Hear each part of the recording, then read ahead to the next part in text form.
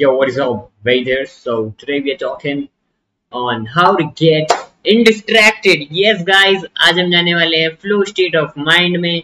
तो इसके लिए मैं आपको देने वाला हूँ 5 शॉर्ट टिप्स और कहना चाहूंगा मैं शॉर्ट पॉइंट्स जिनको आप इस्तेमाल करने के बाद आप थोड़ी सी अपनी जिंदगी से डिस्ट्रैक्शंस निकाल सकते हैं।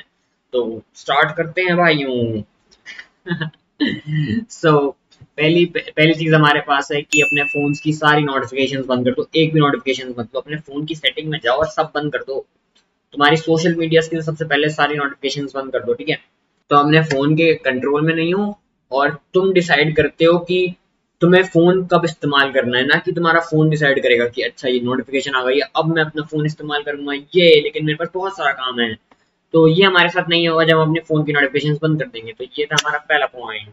यस। तो दूसरा पॉइंट है हमारे पास कि यूज द 15 मिनट रूल। तो अब ये बहुत ज्यादा काम आने वाला है जब तुम्हें कोई भी अर्ज हो रही है किसी काम को छोड़ने की। जैसे कि फॉर एग्जांपल मैं बहुत ही इंपॉर्टेंट अपना एक ब्लॉग लिख रहा हूँ और उसी टाइम मेरे को याद आता है कि यार मुझे भूख लग रही है, या फिर हम चलो थोड़ा सिंपल एग्जांपल लेते हैं, या फिर मेरा मन कर रहा है कि मैं अपने फोन में एक गेम खेल लेता हूँ।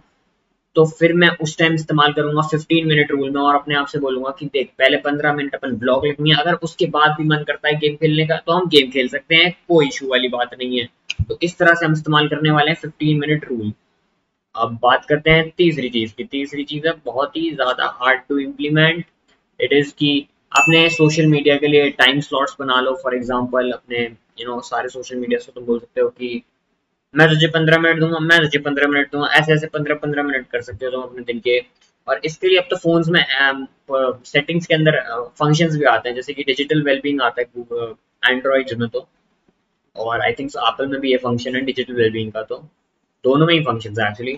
तो तुम वो इस्तेमाल कर सकते हो और वहां से जाके टाइमर दे सकते हो अपने अपने ऐप्स कितनी देर के लिए तुम्हें उसे चलाना है, और उसके बाद वो तुम्हारे लिए पूरे दिन के लिए 15 मिनट के बाद वो अनफंक्शनेबल रहते हैं और तुम फिर यूज नहीं कर सकते उन्हें, ठीक है।